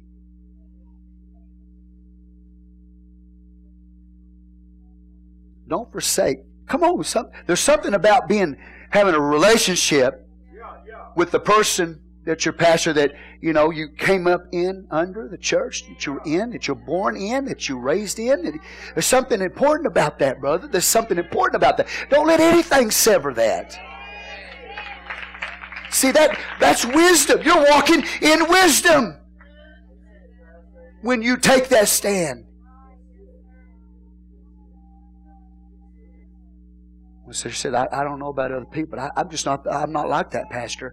I said, they're supposed to be like you. They're supposed to have that kind of mindset. I'm not going to withhold you. I'm not going to hold you back from going somewhere. If you got a right spirit, come on, you know what I'm saying. But lost children, man. Lost children.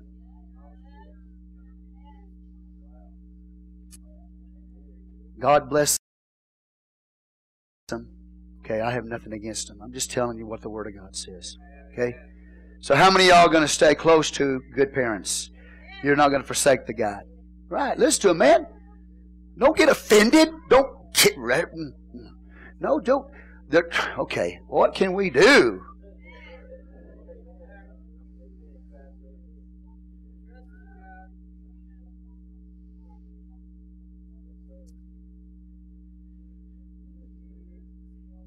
They forsake the God of her youth, forgetting the covenant of her God, leaves God's word.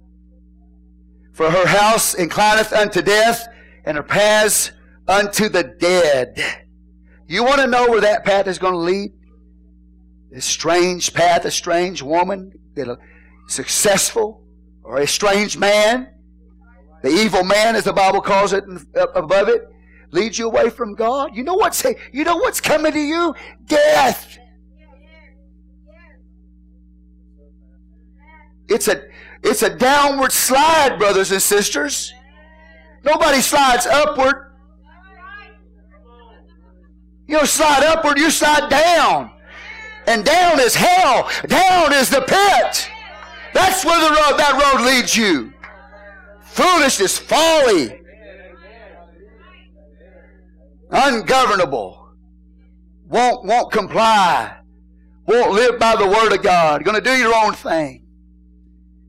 It's a downward pit, man. And that's what your parents are trying to keep you from. And I thank God for godly parents that I preach to, that I pastor. Godly parents that raise your kids, man. I can see the fruit. Don't forsake the fruit. If you see your kids, amen, in the house of God with you, you raising that way, you need to thank God. Don't you let the devil trip you up. You have results, man. You raised your kids right. Hallelujah. Don't let anybody tell you different. I had some try to tell me different. They wanted to, in fact, take one of mine. To deliver them from me. That's the craziness. Well, recently, they apologized. They said, you raised your kids right.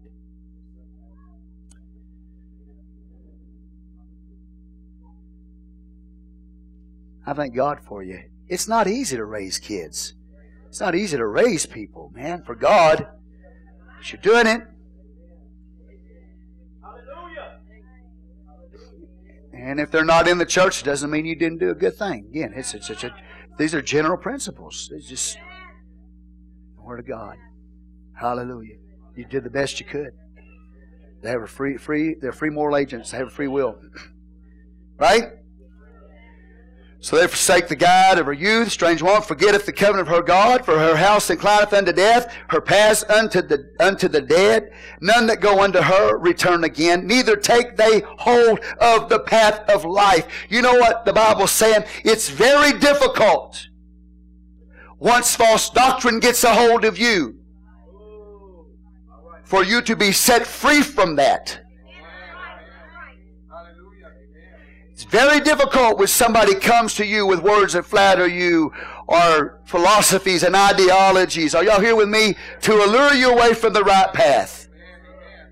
If you give your ear to that, you give your heart to that, it is hard for you to break away from that. It's not impossible. But the Bible says it is very difficult. That's why sometimes, brothers and sisters, you can sit down with people and show them the Word of God. Teach them a Bible study. Show it to them. It's in the Bible. But they won't do it because false doctrine has got them. And it's hard for you to break away from that harlot.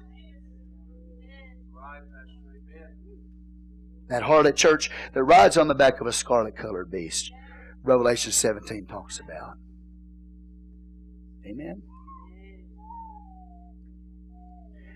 In this case, says, none that go up unto her return again, neither take they hold of the path of life. That's why you better stay put. You better stay in the house of God. You better stay where the Word of God is preached. Because, brothers and sisters, if you ever depart from that, don't think it's going to be easy to come back. It is very difficult to break free.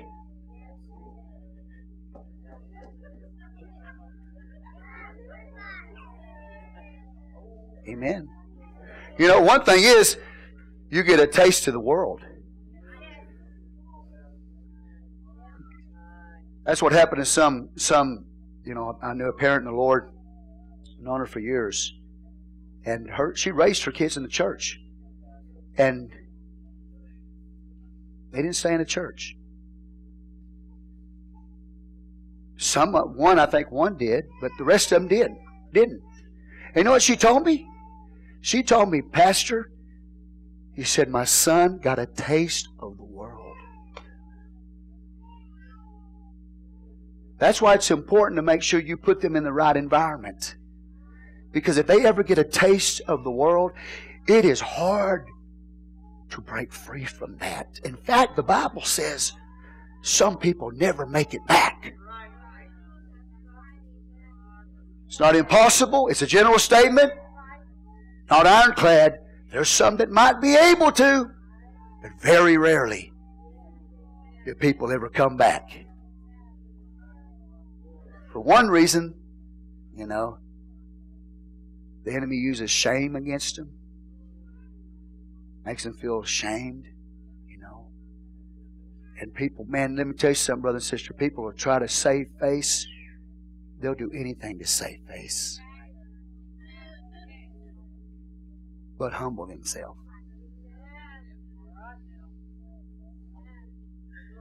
Amen. So if you've got to walk with God today, you need to thank God for that walk. You need to praise God for that walk because we all know that old world out there is always trying to seduce us. Okay, we go for it. Boom, man, we're in the wraps of it. How are you going to break free? It's not as easy as you think. It is not as easy as you think.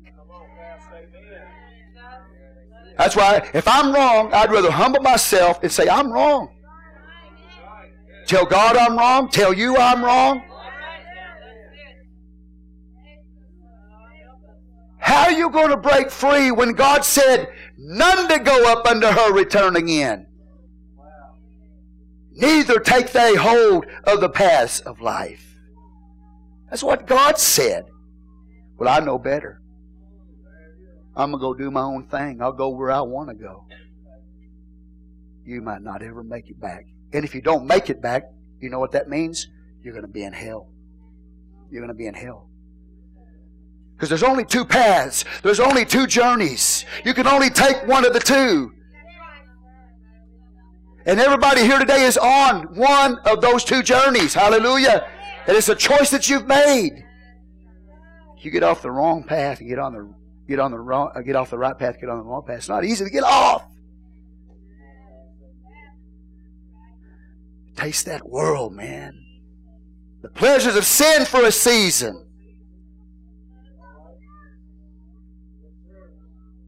Sin does have some pleasure to it. But I want to go to heaven. How about you? I want to go to heaven. Amen. What time is it? 9:10. Hallelujah.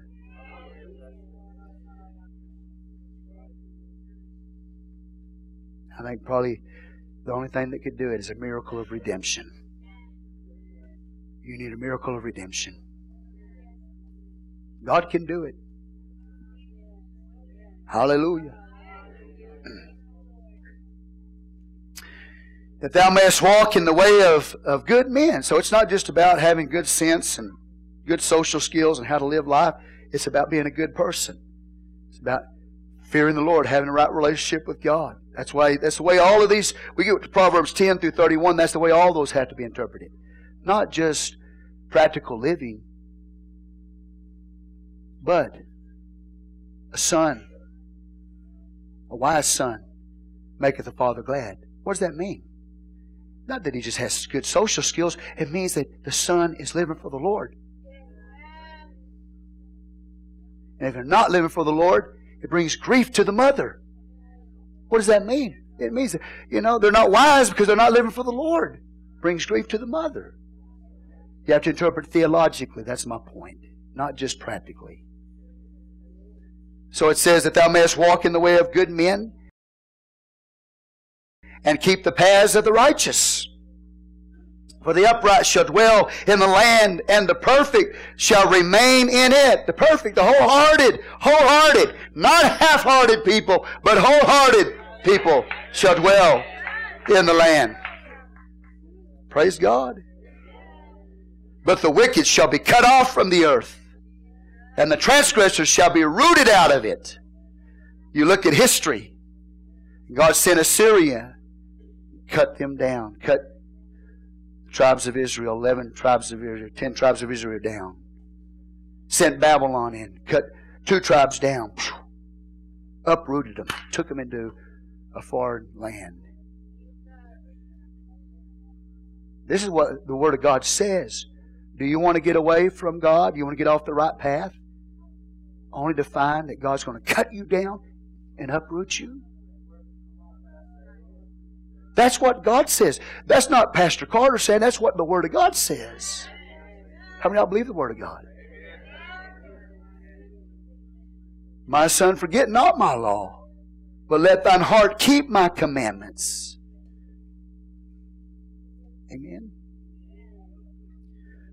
Going back what he said in chapter 2, put that word in the heart. A still small voice of God's Word is inside of you by the Holy Ghost.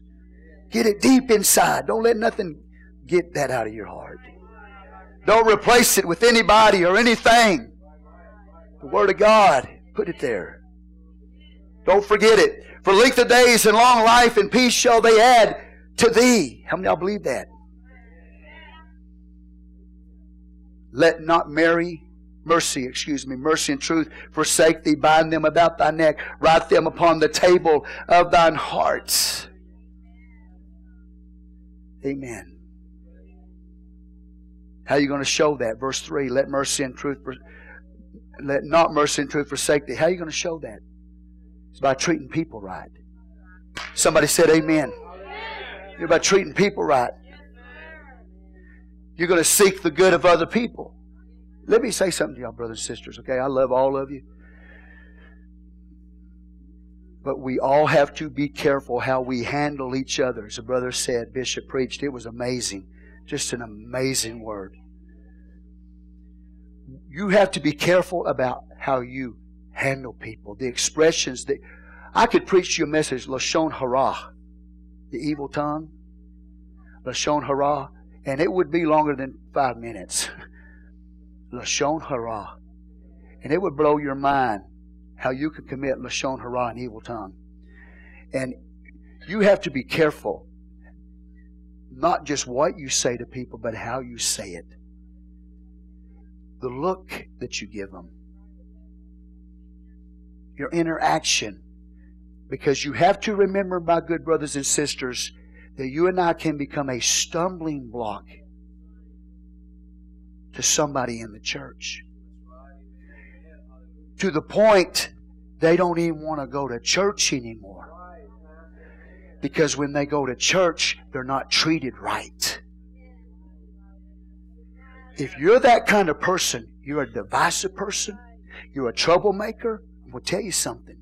You're headed for trouble because you are becoming an offense to people who want to live for God and who want to go to church. And if you cause them to stumble and not want to be in the house of God because of something you said or did not do. It's not just about what we do. God requires action from us. It's not just about what we do, it's about what we don't do. Do you understand that? See, people think they're off the hook. You know? They may do certain things, but God says, oh, you left some things undone that you should have done. You are in big trouble because you did not do what you were supposed to do. Do you know in the state of Texas, it is against the law for you not to render aid to somebody that is in need? You see somebody in a wreck on the side of the road, it is a law. You got to pull over and see if you can render aid to them. If you can't render, if you just keep on driving, they can charge you for that. It's not about just what you do. It's about what you don't do that should be required. Things that are required of you. Attitudes. Love.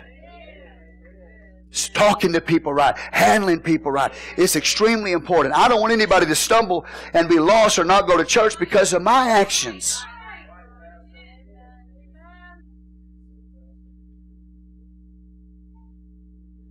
So I'm just telling you, you better be extremely careful with the way you handle people.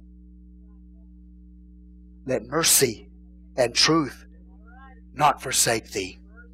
Bind them about thy neck. Write them upon the tables of thine heart. See, that's what I was telling you earlier at the beginning of the service. You know, that action in that ski shop. Okay, you're frustrated or whatever, got upset because the guy couldn't get you equipped or whatever.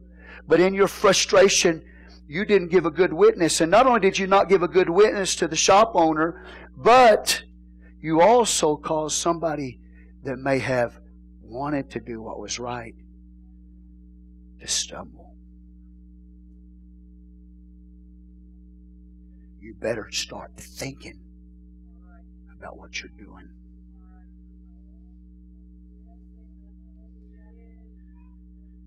I am not only responsible to you, amen, to preach the Word of God, but I'm responsible to render aid to you, to help you.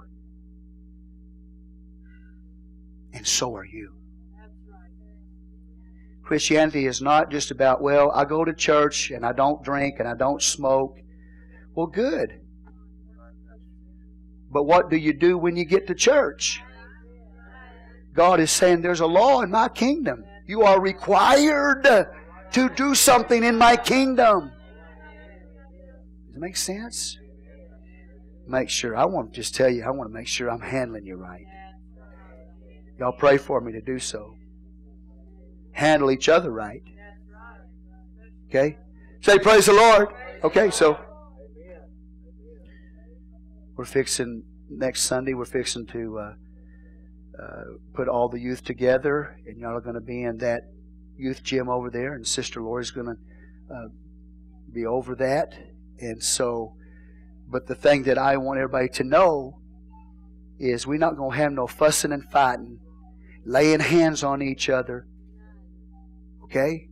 Because if I hear any of that, you will not go in there the next Sunday. You will be in here. That should not be happening in Bible Center Fellowship in the kingdom of God. Do you understand the harm that you can do to somebody with the words you say, or putting hands on them, laying hands on them? You keep your hands to yourself. Now, I'm going to tell you, if that happens again, you're out. I'm putting you on the pew. Everybody's going to know why you're there. Do you understand what I'm saying? Do we not anymore walk in discretion very softly and understand that, okay, I got people looking at me. They're watching me. They're watching my attitude. They're watching my spirit. And I'm supposed to represent Jesus Christ, the kingdom of God.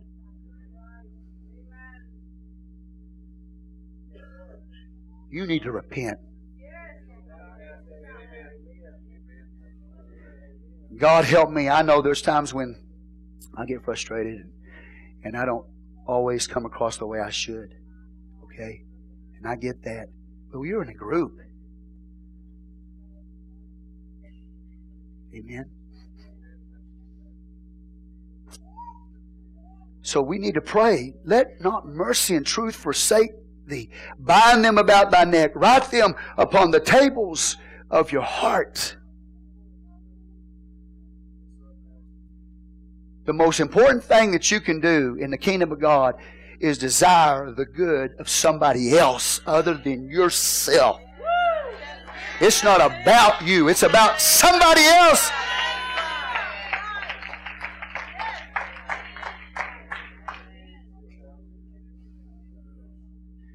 And you got to put that in your children. And I got to put it in mine. Okay? But I want to tell you something, my good brothers and sisters. That a child doesn't learn how to be a racist on its own. They don't. They're taught it at home.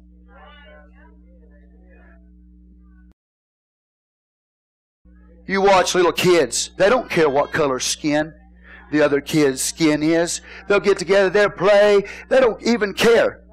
But then all of a sudden, they start having a problem with different races. You know why? They learned it from home. That is not in the heart of a child. You got somebody that mistreats somebody else.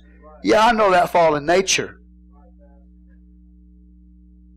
You understand what I'm saying? We just need to get it under control. You'll learn it somewhere. You'll learn it somewhere. Praise the Lord, church.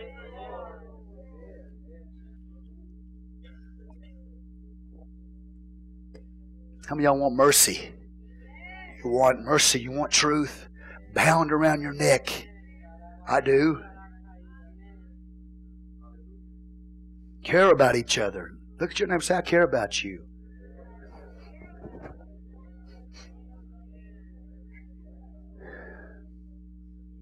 Man, brother, listen, you're the church. I know people in the world. I got one friend, okay, and I believe he will really do it.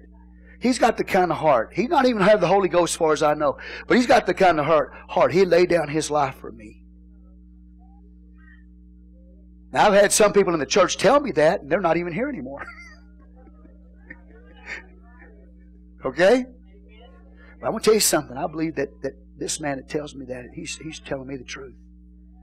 I believe he would, because that's the kind of person he is. Now, if you're in the kingdom of God, you ought to start thinking about your brothers and sisters and trying to help them in, promote the good in them instead of always being about you. You know what? God bless you. Forgive me, Jesus, but I got to talk to him. You know, what you should have done, you should say, oh, you're busy, sir, sorry. Okay, thank you. We'll just go down the street and we'll get help somewhere else. That's all you had to do.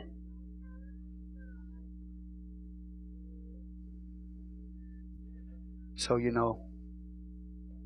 hopefully the apology that was made was sufficient enough. Because when we go back, and I plan on going back, if he ever sees you guys again, say, we put that to rest. We have to have mercy around our neck, man. It means we got to be, come on, man, got to consider each other. You got to look at the situation and say, this is the situation, man. This guy doing the best he can. I'm going to lash him, tongue lash him.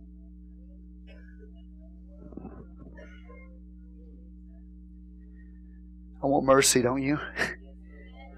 My speech be seasoned with salt. Let me speak a word fitly spoken is like a picture of golden apples. It's important, man. We got too much, conflict, and disturbance and disruption. And what is that about? I know, okay. So I have mercy on you. You know what it's about? Really, a lot of it's just immaturity. I have mercy on you. Mercy on you, just some immaturity. Okay? We just need to grow up, don't we? And we need to act our age, don't we?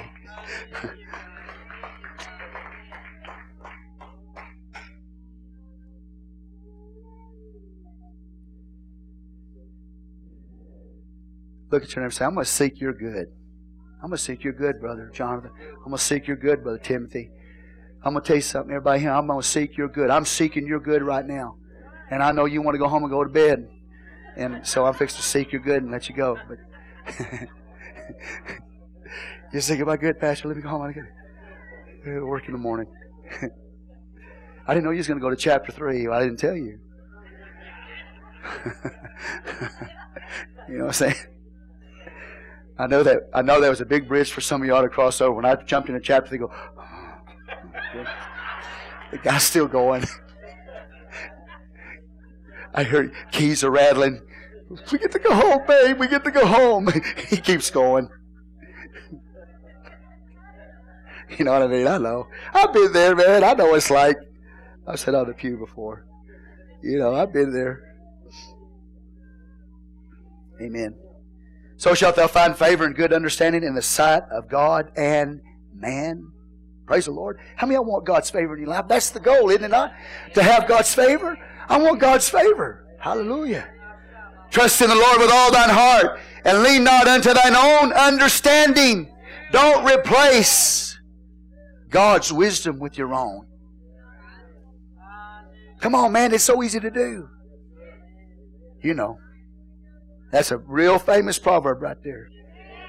Trust in the Lord. Say, trust in the Lord with all thine heart and lean not on thine own understanding. Trust is the key, man. It is the key. Do you trust God? Don't just say you trust Him. Do you really trust Him? I trust God. Man, sometimes it gets hard. But I trust God. Job said, though He slay me, yet shall I trust Him. He can kill me, but I'm going to trust Him. That's the sinner, man.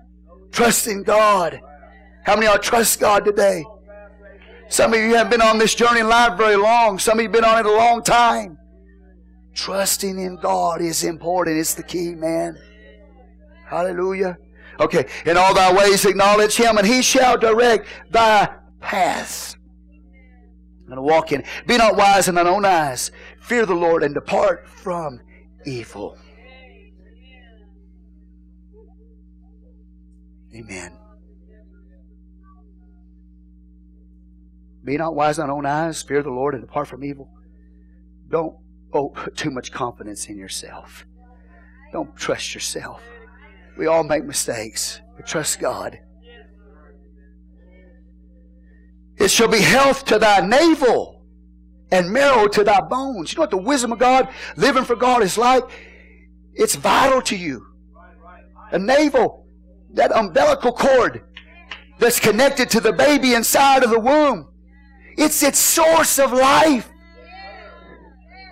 That umbilical cord, through it comes the nourishment that keeps it alive. Without it, there's no blood flow to that baby. And God said that's the way His Word is to you. It's like the navel, the umbilical cord that's sending nourishment and blood to you, life to you. God looks at you and me as His dear children. He cares that we have nourishment and blood in our life. It's the Word of God. It's going to be like, it shall be health to thy navel and marrow to thy bones. You'll be moisture. There'll be moisture. You won't be drying up. There'll be moisture and strength in your life. Honor the Lord with thy substance and with the first fruits of all thy increase. So shall thy barns be filled with plenty, and thy presses shall burst out with new wine. God's telling you, honor God with your give. It's Bible to give. First fruits, the substance, your increase. Amen. God said, I'll fill your barns with plenty. Your presses shall burst out with new wine. I'm satisfied. I said, I'm satisfied. It's not about how much money you got. It's about, are you satisfied with what you have? If it comes from God, you'll be satisfied. You understand what I'm telling you? If it comes from God, you'll be satisfied.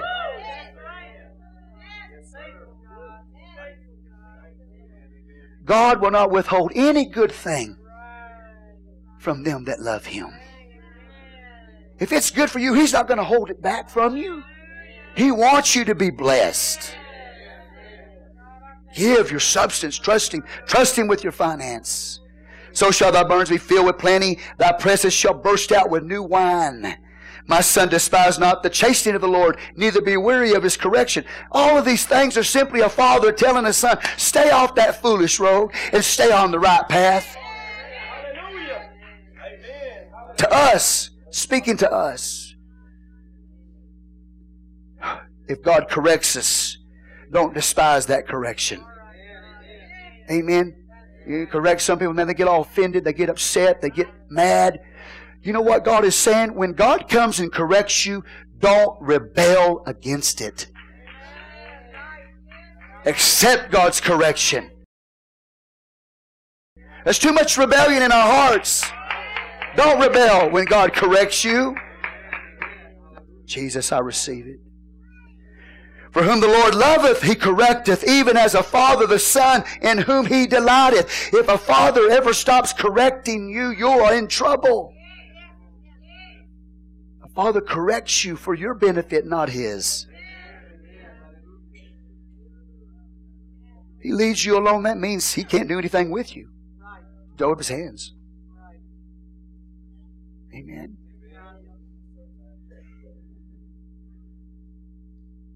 Happy is the man. Say happy. You want to, how many want to be happy? Happy is the man that findeth wisdom. I believe the Word of God. And the man that getteth understanding. For the merchandise of it is better than the merchandise of silver, and the gain thereof than fine gold. You can traffic in so many things. You can trade in so many things. He said it's better if you traffic in wisdom than for even trading in gold and silver. Man, it's amazing. She is more precious than rubies, and all the things that thou canst desire are not to be compared unto her. Length of days is in her right hand,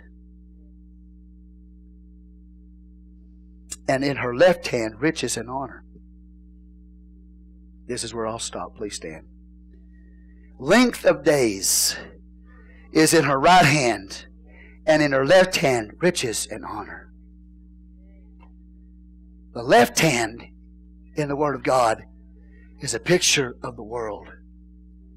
The right hand in the Word of God is a picture of heaven. And God says, if you are a person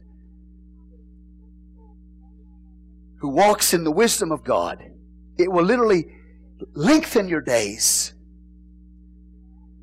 If you listen to what the Word of God says, you can actually live longer. You can prolong your days, or you can also shorten your days. You know, you can shorten your days through drugs, smoking, drinking. People shorten their days. They don't take care of themselves. They don't eat right.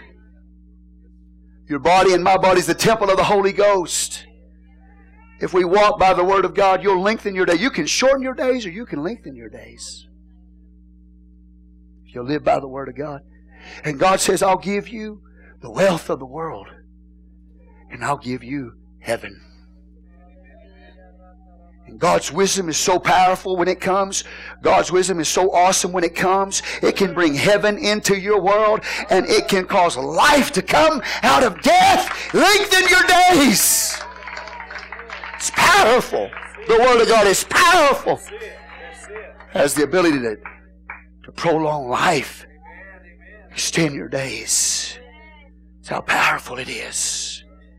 Heaven and earth kiss. God said, I'll give you the wealth of the world. And I'll give you eternal life, heaven. Because the Word of God is preached and you received and you responded to it.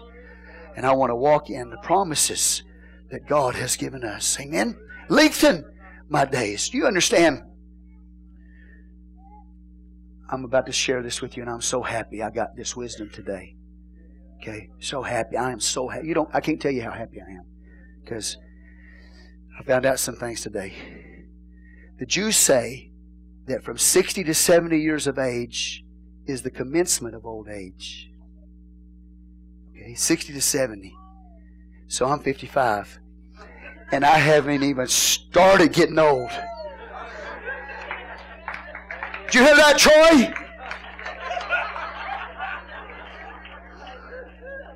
Did you hear that? Okay. I'm going to repeat it.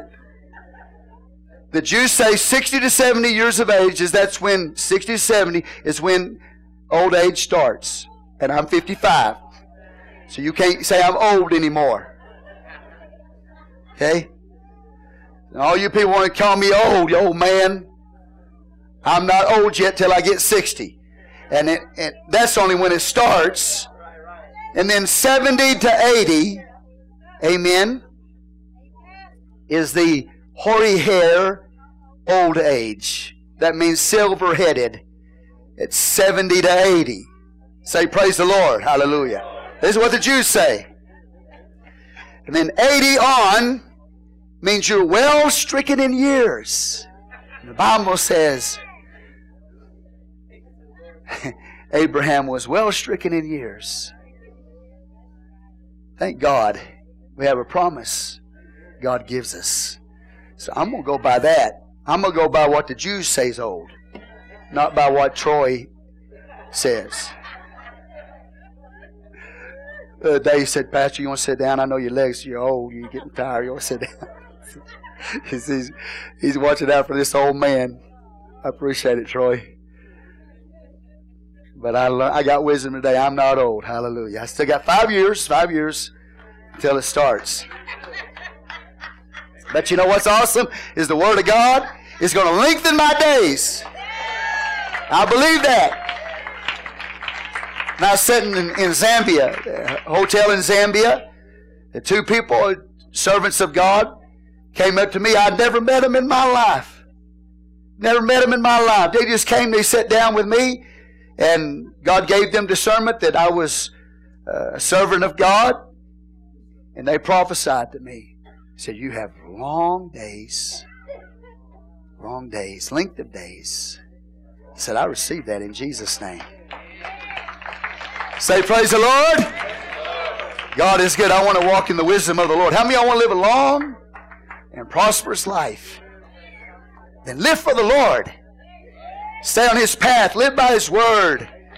Follow the wisdom of God Almighty. I love all of you. Father, we come before you right now. We ask your blessing to rest upon each and every person here today. And we give you all the glory and the honor. We thank you for the Word that you have given us. And Lord, we choose to walk in that.